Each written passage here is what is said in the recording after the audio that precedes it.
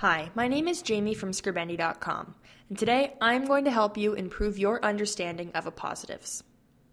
An appositive is a noun or a pronoun, often with modifiers, that is beside a noun or a pronoun, usually with the purpose of explaining or modifying it. Now, don't get nervous. We are appositive you will figure this out. Let's look at a relatively simple appositive. My brother Mark likes spaghetti. Mark is the appositive, and brother is the word that the appositive describes.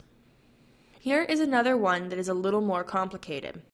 My brother's bike, a green BMX, was stolen yesterday. A green BMX is the appositive, while bike is the noun the appositive describes. Basic rules for appositives.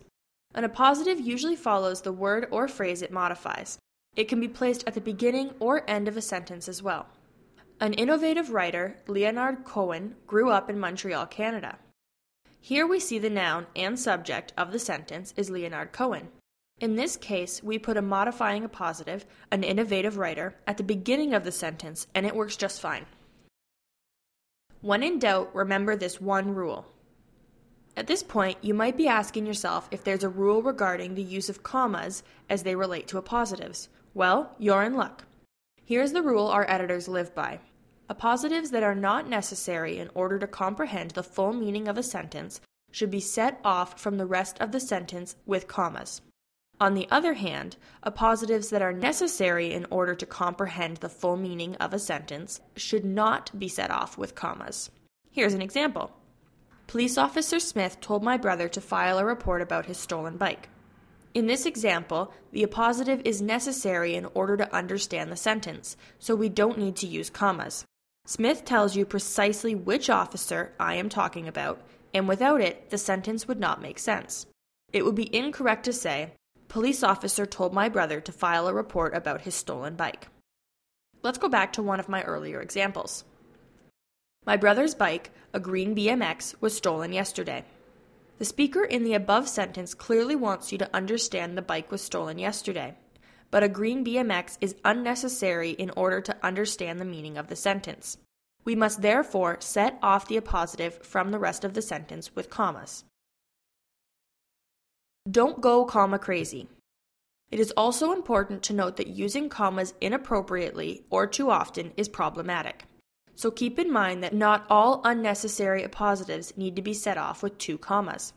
Our previous example with Leonard Cohen is an illustration of an appositive set off from the rest of the sentence with only 1 comma. An innovative writer, comma, Leonard Cohen grew up in Montreal, Canada. Because the appositive comes at the beginning of the sentence, we only need 1 comma. At this point, I probably don't need to explain to you that the most important part of the sentence is to understand that Leonard Cohen is from Montreal. The fact that he is an innovative writer is extra information. Here is an appositive at the end of a sentence.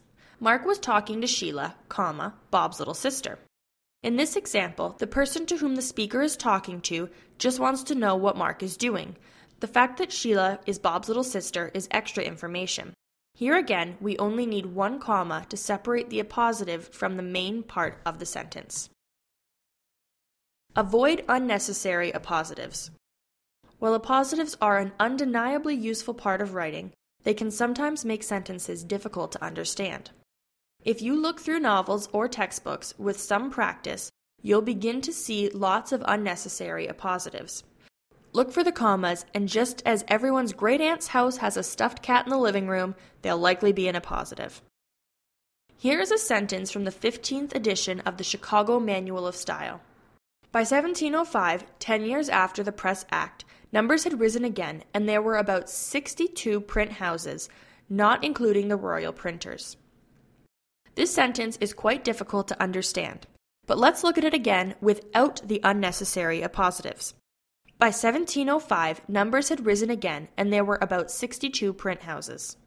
Because unnecessary appositives are extra information, they can be removed without changing the meaning of the sentence. This can help when the text is particularly difficult to understand. Have a positive appositive experience.